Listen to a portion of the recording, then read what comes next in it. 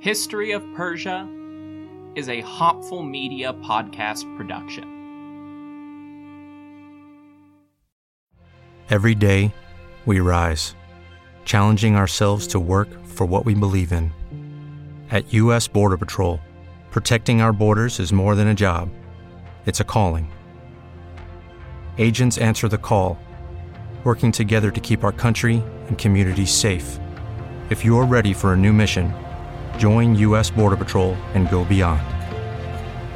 Learn more at cbp.gov/careers.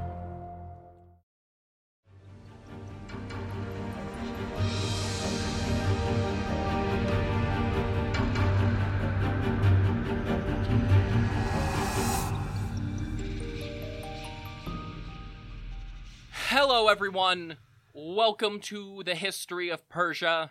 I'm Trevor Cully, and this is episode 108, Dr. Alexander's Levant of Horrors. Last time, we left the Persian army reeling and fractured following the Battle of Issus. Darius III, King of Kings, was sent fleeing through northern Syria, abandoning his war chest and his own family in Sokhoi as Alexander the Great and his Macedonian invaders prepared to continue the campaign of 333 south through Syria and the Levant, making their way toward Egypt. By now, every pillar of Persian dominance in western Anatolia has crumbled, and the Macedonians are on track to completely occupy the Western Empire. The first order of business for Alexander after the Battle of Issus was going to Sokhoi, which had simply been relinquished along with the upper echelon of Persian royalty. Immediately following the battle, Parmenion and a detachment of Hetyroi cavalry raced to the Syrian city to secure their prize, wealth the likes of which they had scarcely seen before, and the nominal owners of that wealth, the entire family of Darius III. If it seems weird to take the royal family on campaign, you're right, but think about Darius's domestic position for a moment. Persian internal politics hadn't come to a halt just because there was a war. Darius was still semi-legitimate at best, holding the throne because it was a bad time for anybody to risk challenging him. He had no adult sons, no viable plans for succession, and two young, unmarried daughters. If something happened to him on this campaign, there would have been a power struggle, and his family would have been caught in the middle. The girls would have been trophies to be won as a way to legitimize power for whoever came out on top, and the little Prince Ochus, along with his mother and grandmother, were obstacles that would need to be cleared right away. They were significantly safer far from the palace capitals, or so Darius thought. But now they, along with several Persian noble ladies in waiting, were prisoners of the Macedonian general Parmenion. Along with the Persian war treasury, the Macedonians found Queen Mother Sisygambis, her daughter-in-law Statera the Elder, the maybe 5-year-old Prince Ochus, and Darius III's two daughters, Statera the Younger and Drupetis. Of the three royal children, Statera was the only one even close to adulthood. Though still unmarried, she was of marriageable age, at least to the Macedonians. Figure late teens or early 20s, roughly appear to Alexander. Drupetis, on the other hand, was maybe a preteen, possibly 13 or 14 at most. While Parmenion seized the Persian camp, Alexander and most of the Macedonian cavalry rode across the Syrian countryside hunting for Darius III and killing or capturing any Persian stragglers they came across. Eventually, though, even the intrepid king of Macedon was utterly exhausted and brought his forces to Sokhoi as well.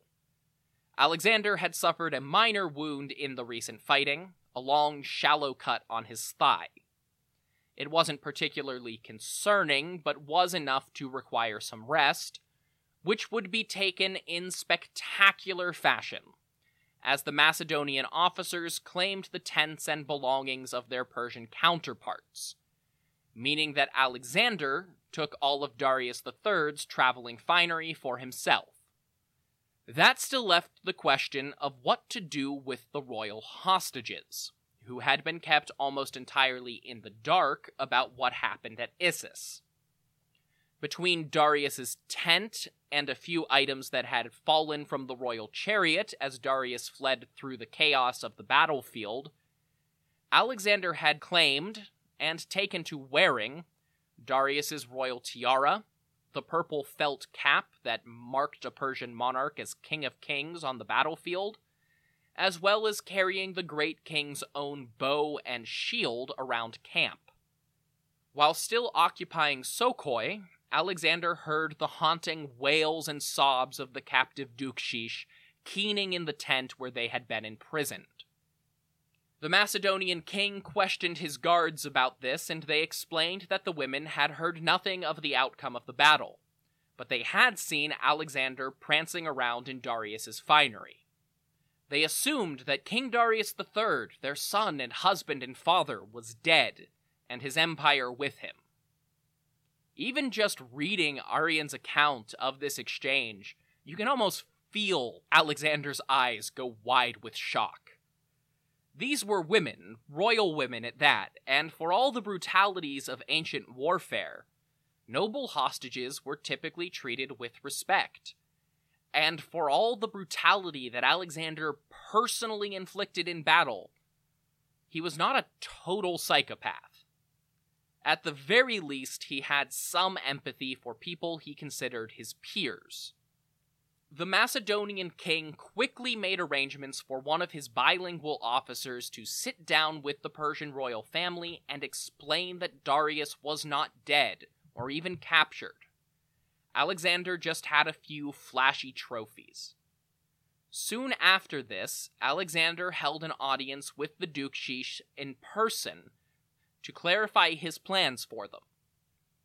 These women had every reason to be afraid, even after they had been reassured that Darius was still alive. All that meant was that the war would go on, and though their status as royalty had spared them from the worst possible treatment, the initial Macedonian sack of their camp when Parmenion first arrived did not leave them with high hopes. Curtius describes the incident in the histories of Alexander the Great. In all likelihood, the passage in question was invented by the author. It is not reflected in any of our sources for Alexander's invasion, and Curtius is generally regarded as the most extravagant and likely to embellish. However, his description does appear to be an accurate portrayal of the general torment that women, especially noble women, underwent when their camp or city was captured by an invading army. And if the consequences of what might happen to women in war aren't something you want to hear about, skip 30 seconds or so. It's just this one paragraph. Stripped of their possessions, jewelry, and clothing, sexually assaulted, and taken into forced marriages or sexual slavery by their conquerors. Curtius paints a bleak picture. That said, by all accounts, Alexander actually handled this whole affair with the royal family extremely well. Rather than parading his hostages through the camp as disgraced prisoners, he went to their tent with a single companion, his best and most trusted friend, Hephaestion. And very best. When they entered, Queen Mother Sisygambis attempted to put her best foot forward and observe all the honors due to a conquering king, dropping to her knees and prostrating herself before the king's taller, better-looking best friend as her attendants looked on in horror, desperately gesturing and mouthing words to the Queen Mother that she had just bowed down to some random Macedonian officer. Some royals, Cyrus the Younger for instance, would have taken immense and violent offense at this embarrassment. Alexander laughed it off, and when Sisygambis realized her mistake and profusely apologized, he called the elder woman mother, as both a sign of respect and an assertion that, regardless of anything else, he was taking her son's place as the greatest ruler in Asia. The king played off the etymology of his own name, Alexandros, a portmanteau of Alexo, meaning I defend, and andros, the Greek word for man.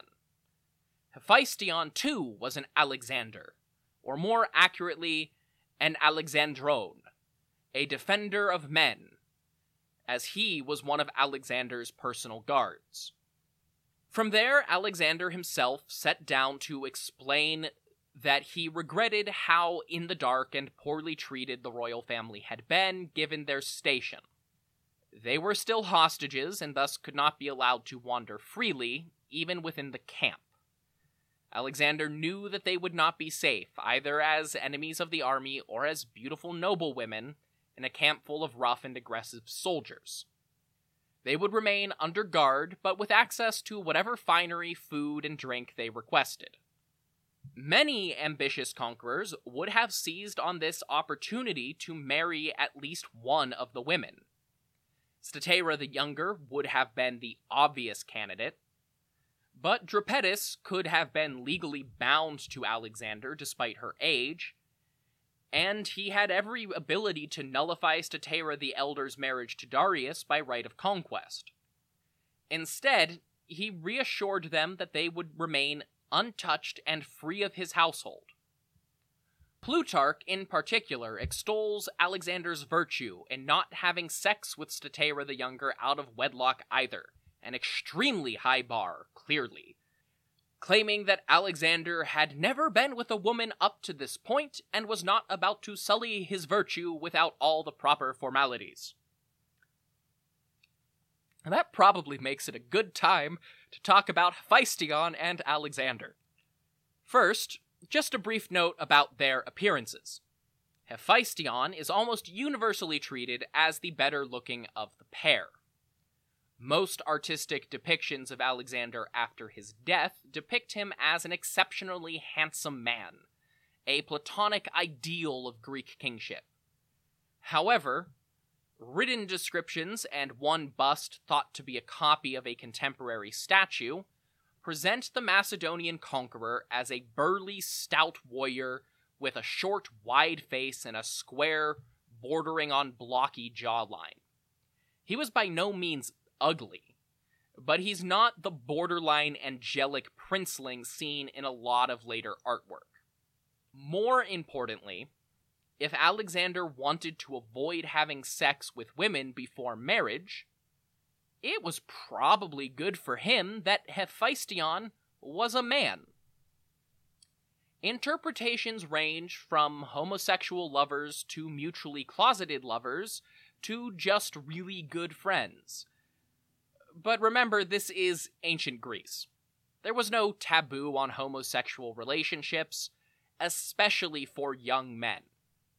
The ancient authors only rarely describe such relationships in explicitly romantic terms, as they would for heterosexual unions, but the descriptions of Alexander and Hephaestion are very consistent with more explicitly homosexual relationships in Greek literature. Was Alexander gay? Maybe. Who the hell knows? It seems highly likely that he was attracted to men, and it took a long time before he did much to signal that he had interest in a woman outside of his royal responsibility to produce an heir. But making clear judgments on modern definitions of sexual orientation is impossible. The final stipulation, added by Alexander in his meeting with the royal women, must have been something about Prince Ochus. The little Prince of Persia is only mentioned by Curtius, and does not appear after this meeting. Given everything else, it seems highly unlikely that anything negative was made explicit at the time. More plausibly, Alexander said that Ochus would be taken into his own care and sent to Macedon as a ward of the Argead royal family. But this is the last time we hear about him in any of our sources. The only likely conclusion is that Alexander eventually had this kid killed. But if you prefer, you can imagine that Ochus was discreetly adopted, that he grew up to be a normal, happy, laughing child that grew further to become a normal, fairly contented adult, tending old horses, perhaps, or breeding tropical fish. By the time Alexander met with the royal women, winter was coming fast. But as the next campaign would take the army south through Syria and the Levantine coast, Alexander chose to move on despite harsher weather. It certainly wouldn't get as cold or snowy as it did in Macedon or the Anatolian highlands. That meant it was time to split the army again. Alexander would move through Syria, taking towns and small cities by force or accepting their surrender along the coast, while Parmenion and a picked detachment of Hetairoi would race to secure specific targets, starting with Damascus. The current satrap of Assyria was probably at Issus as well, along with many of his troops. We can easily make this assumption because Darius's last major stop before encamping at Sokoi was the Syrian city and provincial capital, where he left his war chest and non-combatant, non-royal camp followers, including various noblewomen from his officers' families. Curtius also records that a satrap of Darius, described as Hyparch of Damascus, raced to the city ahead of Parmenion with a small contingent of soldiers. This was presumably the satrap of Assyria. Though not named in any of our sources, he may have been Cophon, son of satrap Artabazus II, the Pharnakid satrap who had once rebelled against Artaxerxes III, but had since returned to a position as an advisor in Darius's court. This Cophon is at least described by Arrian as the man charged with guarding the Persian treasury in Damascus. So if you combine the two sources, satrap Cophon of Assyria. Several sources make a vague reference to Parmenion also being charged with capturing the remainder of the Persian navy first, but precise details of that mission are not explained. Arrian at least provides some information about the final dissolution of the Achaemenids' Aegean fleet. After the Macedonian navy spent most of 333 hunting them down in small detachments, Pharnabazus III, theoretically satrap of Hellespontine Phrygia, was holding out with his remaining ships on the island of Chios, entertaining the Spartan king Agis III, who had come in secret to try and regain Pharnabazus' support for a Greek uprising against Macedon. With Alexander preoccupied in Cilicia, they had dispatched some of their forces under the Persian admiral Autophrodates to blockade Halicarnassus and disrupt Alexander's supply lines, but they could not realistically hope to retake the city. When news of the Persian defeat at Issus spread, the navy began to disintegrate. The petty kings of Cyprus and the northern Phoenician cities were preparing to surrender, as were many of the Greek islands still under Persian control, and the ships they sent to support Pharnabazus began peeling away. Pharnabazus himself attempted to flee Chios and join Autophrodates at sea outside of Halicarnassus, but he was intercepted by the Macedonian fleet, defeated, and captured along with his household. The Persian navy was effectively dissolved, but Pharnabazus himself did manage to escape from the Macedonians once they reached the mainland, and smuggled himself to the island of Kos, where he spent most of the next decade in hiding. The rest of his family, however, were taken to join the other hostages in the Macedonian baggage train. So Parmenion went to Damascus. While en route, he captured a messenger sent out by Cophon to call for reinforcements. Parmenion wanted to use this messenger as a guide as they passed through unfamiliar territory, but he slipped away from his guards and fled back to Damascus to warn the governor of the impending Macedonian attack. Without a guide, and with the knowledge that the Persians would be prepared for his arrival, Parmenion had to proceed cautiously. When he came near Damascus, the Macedonian scouts must have been utterly baffled by the scene outside the city. In a half-baked plan to lure the Macedonians into a false sense of confidence, Coffin had attempted a feigned retreat for the entire city. The royal treasury was emptied, and its contents laid out in front of the open gates of Damascus, while the satrap and his soldiers fled, intending to turn around and charge the Macedonians as they approached, distracted by the mounds of treasure. But the Persian governor had miscalculated. His apparent abandonment sparked chaos in and around Damascus. The people of the city, seeing small mountains of money, jewels, and finery piled up outside the gates and a foreign invader bearing down on them, with their supposed protectors fleeing away, did a combination of two things. Thousands of nobles and their children fled after Coffin, thinking they had to escape before the city was captured. Tens of thousands of ordinary people ran out of the gates and into the palace to loot the abandoned treasure. Now, with a mounting tail of non-combatants behind them and even more people flooding into the plain that was supposed to be his battlefield, Coffin's forces were functionally immobilized and their feigned retreat became an actual retreat. Some of Parmenion's hetairoi were sent out to capture as many of the fleeing Persian nobles as they could, while the rest rode in to try and seize as much of the remaining treasury as possible and restore some semblance of organization. They probably had to argue with a lot of people who claimed finders keepers on big bags of gold, but there was no fighting. The captured notables who never made it to Coffin reads like a who's who of almost random nobility from recent Persian history. They found Atossa, the sister wife of Artaxerxes III, who had been somewhere between honorary royal wife and political hostage since her husband's assassination, alongside 3 of her unmarried daughters. They found the wives and sons of Darius III's brother Axothres. They also found the wives of Artabazus the Pharnacid and his son Pharnabazus, who was still at large with the navy.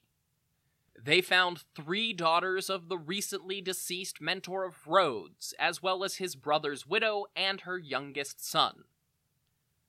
Most importantly, they found Mentor's widow, also his niece, Barsine, and a whole host of Greek ambassadors sent to try and secure Persian funds for revolt against Macedon. They were all taken as hostages, and the Greek ambassadors as traitors. But Barsine, in particular, was sent to Alexander. Once upon a time, when she had been living in exile at the Macedonian court, and before she married her uncle Mentor, Philip II had attempted to arrange a marriage between Alexander and Barsine, but the Perso-Rhodian family was allowed to return to Persian territory before anything came of it. According to Curtius, Alexander ordered Barsine's guards away one night after she was captured and had sex with her. Whether this was supposed to be an assault or rekindling an old flame is not made clear by the author, but historians are skeptical of it either way. It just doesn't make sense with Alexander's treatment of other noble hostages or general disposition towards sex and marriage on every other occasion. The only evidence in support of this, once again known only from Curtius, is that Barsine later claimed that her son, Heracles, named for the Greek hero god, was Alexander's bastard son. Some historians even doubt that Heracles existed in the first place, but if he did, the whole sordid tale seems more like Barsine made a bid for power through a son conveniently born out of wedlock around the right time. With Damascus and a whole host of noble hostages now secured, Parmenion received new orders from Alexander to secure the rest of what the Romans later called Coel Syria, basically the southern half of the modern country. Meanwhile, Alexander was sweeping along the coast of modern Syria and northern Lebanon, accepting surrender after surrender. And every few cities he would find not just local princes and nobles offering obeisance, but also envoys from island territories like Cyprus. One by one, they pledged their new allegiances to King Alexander. Eventually, the conqueror reached the Phoenician city of Merat, modern Amrit in Syria. Like their northern neighbors, the Marathians surrendered without a fight. But while he was in the city, Alexander received a letter from Darius III. Arrian and Curtius disagree on the exact content of the letter. Curtius claims that Darius referred to himself as king, but not Alexander, while Arrian supposedly transcribed the letter with the phrase, "Darius the king asks of Alexander the king." It is possible that both are correct, but the exact detail of the original letter was lost in translation over time. It would be standard procedure for Darius to describe himself with one of the traditional Persian titles, like Great King or King of Kings, but call Alexander just King. More importantly, though, the rest of the letter made Alexander chafe. Quote from Arrian. Philip and Artaxerxes III were on terms of friendship and alliance, but upon the accession of Artaxerxes' son Arses, that's Artaxerxes IV, Philip was guilty of unprovoked aggression against him, which is objectively true. Now, since Darius's reign began, Alexander has sent no representative to his court to confirm the former friendship and alliance between the two kingdoms. On the contrary, he has crossed into Asia with his armed forces and done much damage to the Persians. For this reason, Darius took the field in defense of his country and of his ancestral throne. The issue of the battle was, as some god willed, and now Darius the king asks of Alexander the king to restore from captivity his wife, his mother, and his children, and he is willing to make friends with him and be his ally. For this reason, he urges Alexander to send to him, in company with Menescus and Arsamas, who have brought this request, representatives of his own, in order that proper guarantees may be exchanged. Alexander wrote a long, ranty reply, but he made his intentions quite clear. Most of the letter is levying either blatantly false or laughably exaggerated accusations about the Persians interfering in Greek affairs, like describing the city of Perinthus daring to be independent as an act of rebellion against Macedon, or claiming that Darius had provoked the massive invasion of his own territory. However, it's really the last couple of paragraphs that drive the message home.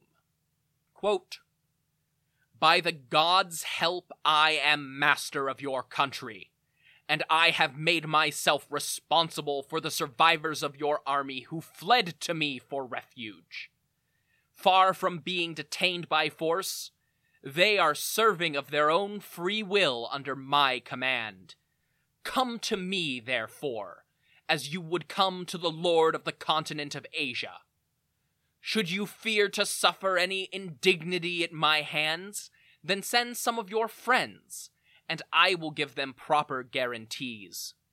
Come then, and ask me for your mother, your wife, and your children, and anything else you please, for you shall have them, and whatever besides you can persuade me to give you. And in the future, let any communication you wish to make with me be addressed to the King of all Asia. Do not write to me as an equal. Everything you possess is now mine. So if you should want anything, let me know in the proper terms, or I shall take steps to deal with you as a criminal. If, on the other hand, you wish to dispute your throne, stand and fight for it, and do not run away. Wherever you may hide yourself, be sure I shall seek you out. Alexander was making it very clear that he no longer saw the Persian Empire as an indefatigable titan in the east, but as a lesser power that had already been beaten and hadn't realized it yet. Understandably, Darius did not immediately issue a counter-response. Instead, settled in at Babylon for the foreseeable future, he sent out the call once again to raise a royal army. This time summoning all available forces and prominent generals, even if it meant weakening their other frontiers. Nothing could possibly be as much of an emergency as not only a wildly successful invasion, but the leader of that invasion claiming dominion over the whole empire. This letter also yields the most grandiose title claimed by Alexander III, King of all Asia. And I sort of wonder if Darius even understood what his rival was saying when the letter was first read to him. It is an exceptionally Greek view of Alexander's claim. Asia was Greek terminology. In fact, the whole idea of continents was mostly a Greek innovation. To the Persians, and most other inhabitants of so-called Asia, there was just the known world, and its various subdivisions. The Greeks were the ones who divided that up into Europe, aka everything north and west of Greece, Libya, aka Africa, and Asia. The word Asia probably derives from a Bronze Age city-state or tribal confederation in northwestern Anatolia, and was gradually more and more broadened by the Greeks as the Asua people themselves faded into history.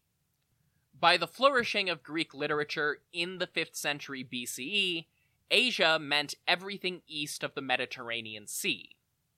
Ancient and mythical kings are often described in that literature as the rulers of all Asia, up to some specific western boundary. They occasionally described the Achaemenids as rulers of all Asia, but it was never a Persian title. Alexander was describing himself the way a Greek would describe an Achaemenid, and in doing so accentuated his own foreignness. From Marat, Alexander continued further south, entering the Phoenician core of power, the Tripolis of Byblos, Sidon, and Tyre. Byblos surrendered without incident, as did Sidon, and the Triple Alliance's neutral headquarters known as Tripoli. From there, Alexander continued onward towards Tyre. But before we get to that particularly famous confrontation, I'm going to take a break and then talk about the rest of the Persian Empire, and the former Persian Empire, as it were.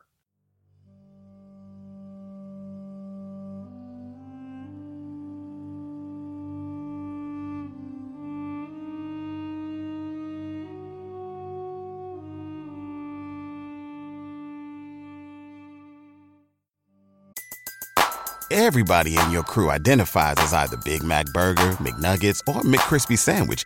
But you're the Filet-O-Fish Sandwich all day.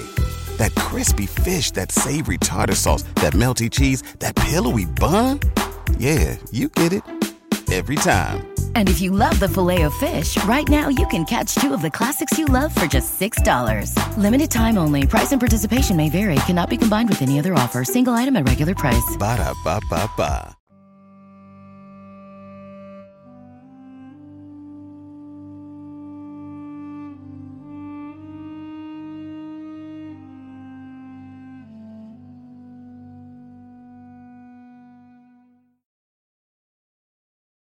So, altogether, too many histories of this period just follow the Macedonian king around as he marched from place to place and expanded his territory.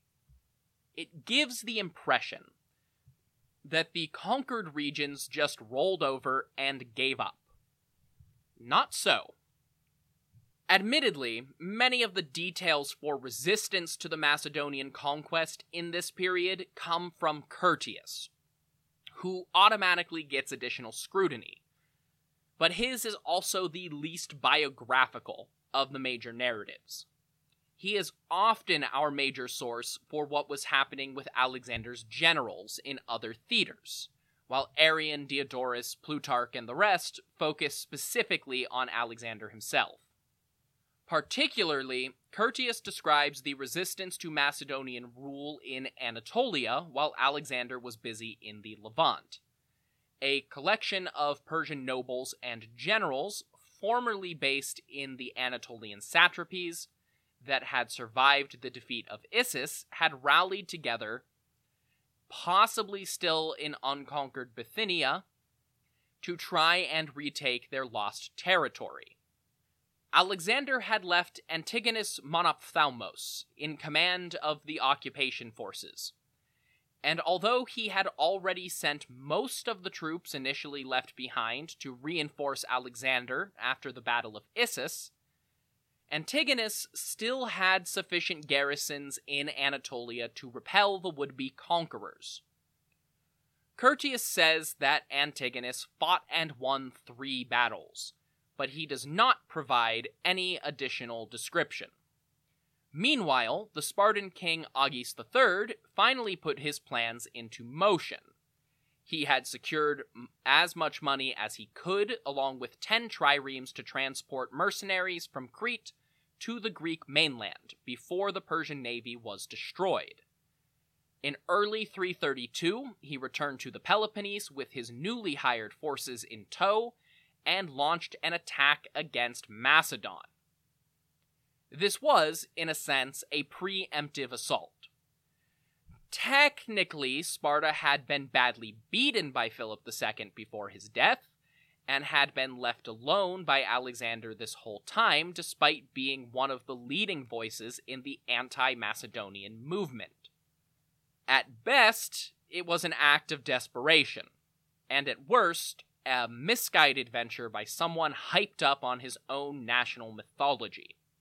Sparta was a fractured shell of what it once was, and even then, it had never truly been the military titan that the Spartans tried to present themselves as to the rest of the world. This Macedonian-Spartan war would actually run for several years, as Agis III tried to oust the Macedonian regent Antipater. The cities of Crete, initially willing to back whichever side could offer them more money, found themselves occupied, first by Macedonian garrisons, then by Sparta, then Macedon again, then Sparta, each trying to keep Cretan mercenary forces on their side.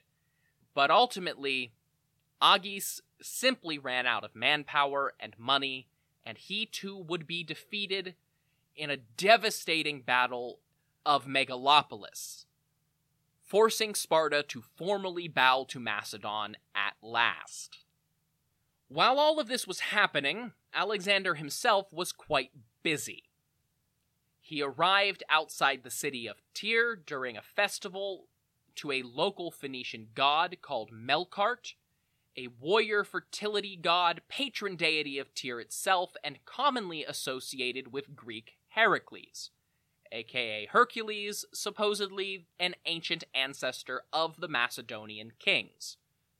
So Alexander naturally saw this as an opportunity, He requested permission to enter the city and make sacrifices to Phoenician Heracles. If they let him in, then Tyre was signaling its surrender. If they refused, Alexander got to add religion to raw might in his justification for attacking. They refused, Alexander attacked. There was just one problem, though. Tyre was an infamously impregnable island fortress, 800 or so meters off the coast, about half a mile. It had once held out against the Neo-Babylonian king Nebuchadnezzar for 13 years. They only seem to have come over to Persia under Cyrus or Cambyses in exchange for favorable terms. They would not succumb to Macedonian aggression easily. The Macedonian navy was, for the most part, still stationed in the northern Aegean to defend the homeland. A small contingent of ships had accompanied the army along the coast to maintain supply lines, but if they sailed too close to the island, they would be destroyed. Realistically, Tyre could only be taken with a combination of massive naval superiority and agents on the inside. It's a shame it was an island.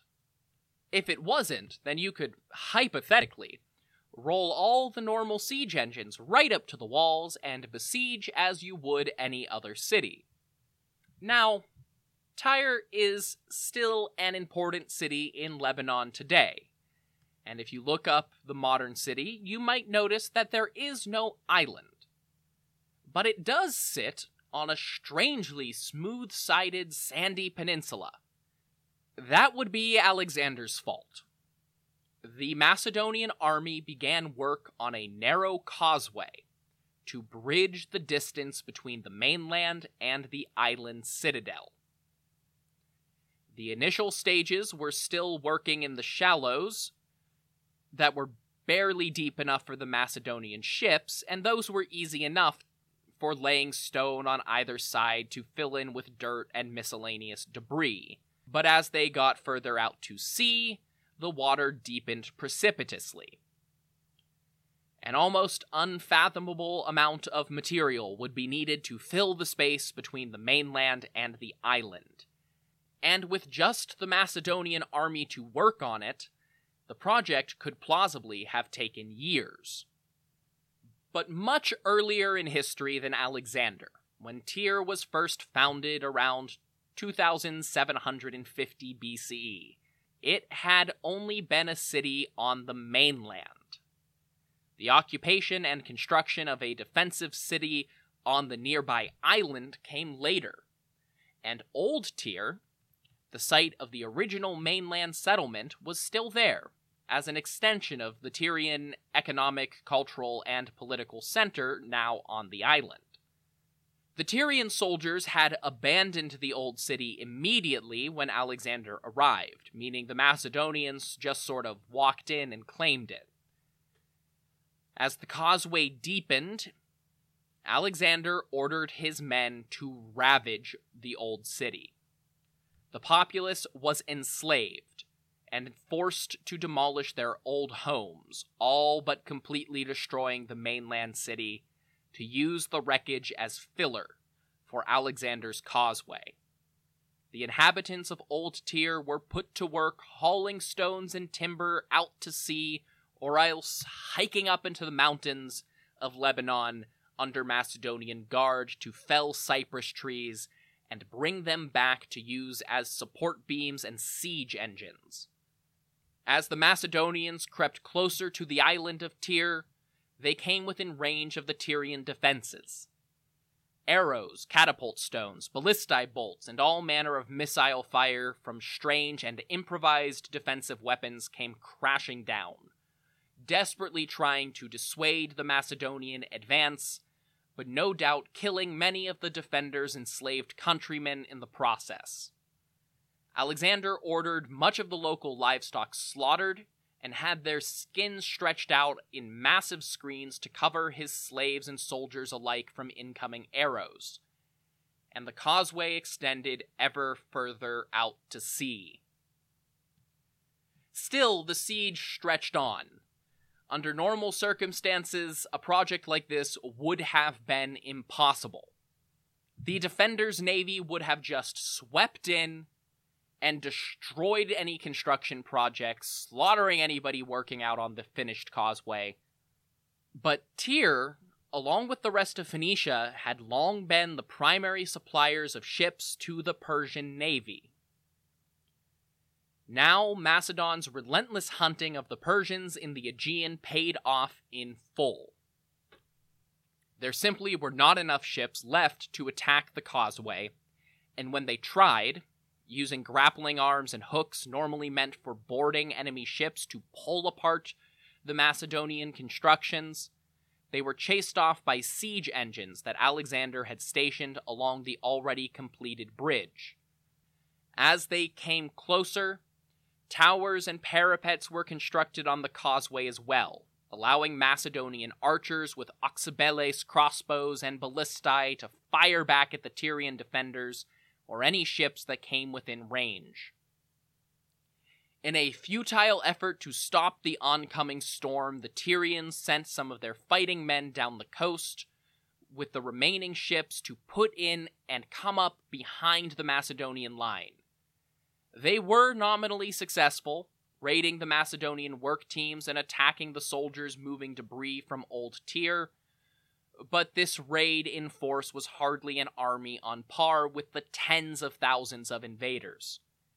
They were easily routed and forced back to their island, having only briefly delayed construction.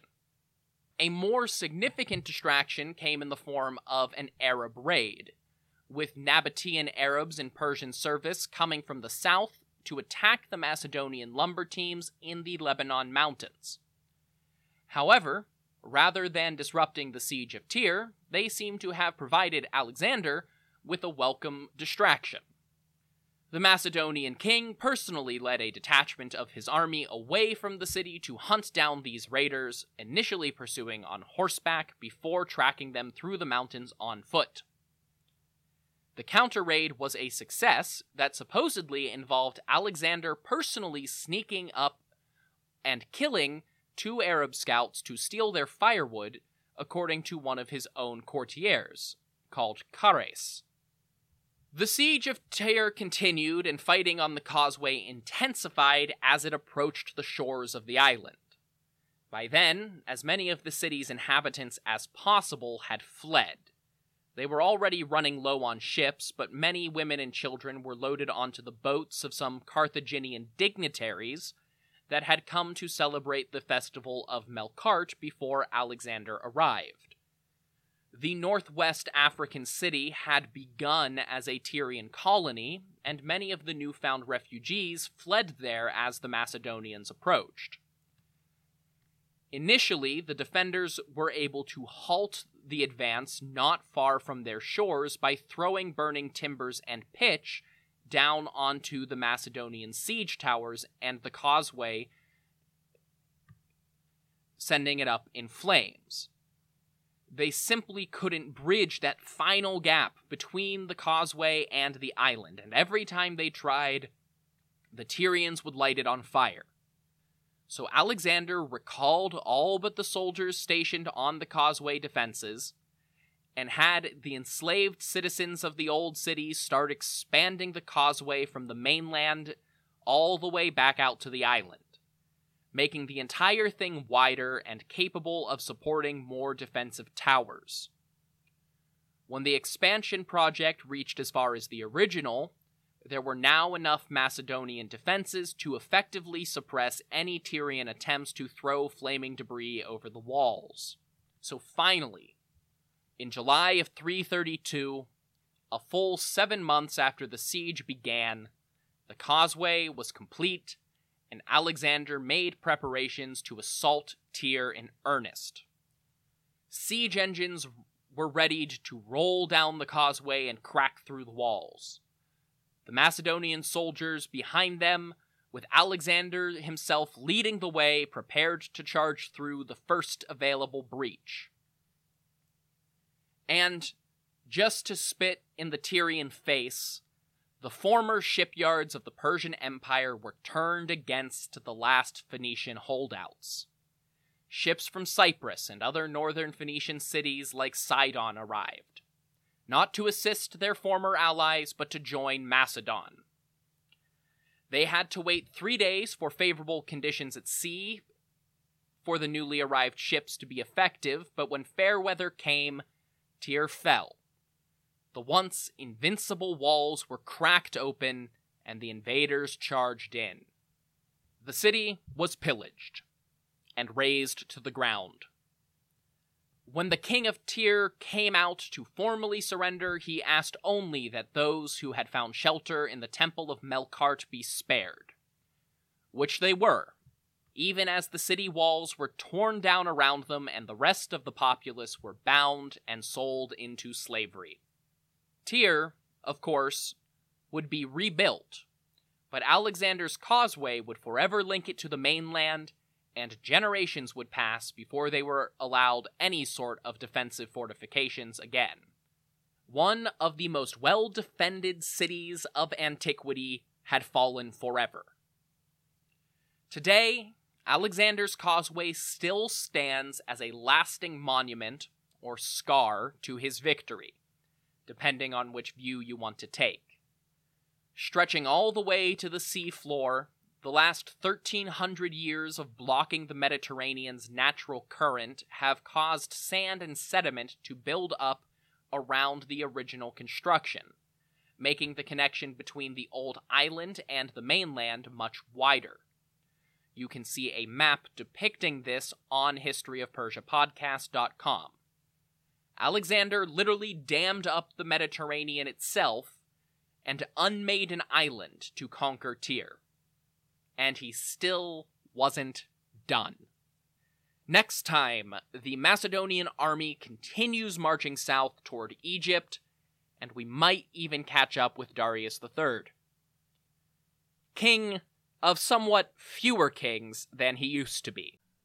Until then, if you want more information about this podcast, go to historyofpersiapodcast.com.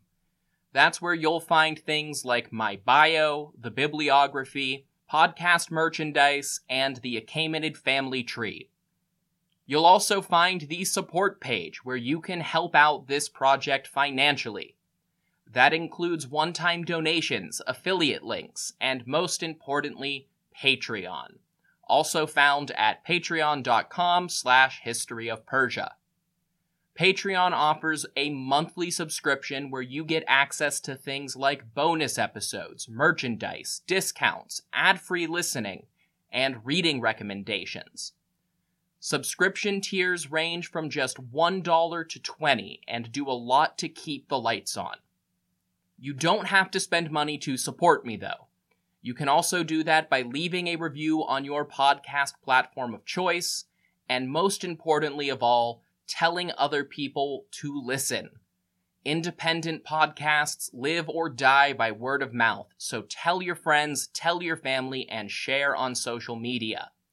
You can find me at History of Persia on Twitter, or History of Persia Podcast on Facebook and Instagram. Until the next time, thank you all so much for listening to History of Persia.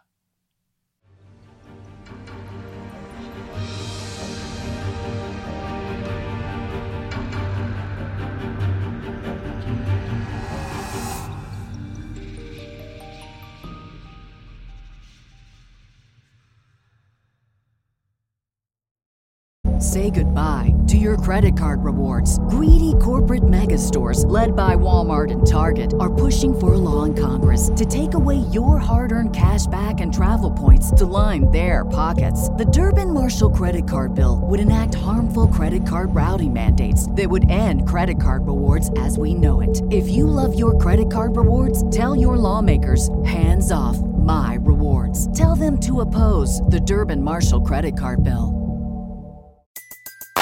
Everybody in your crew identifies as either Big Mac Burger, McNuggets, or McCrispy Sandwich. But you're the Filet-O-Fish Sandwich all day.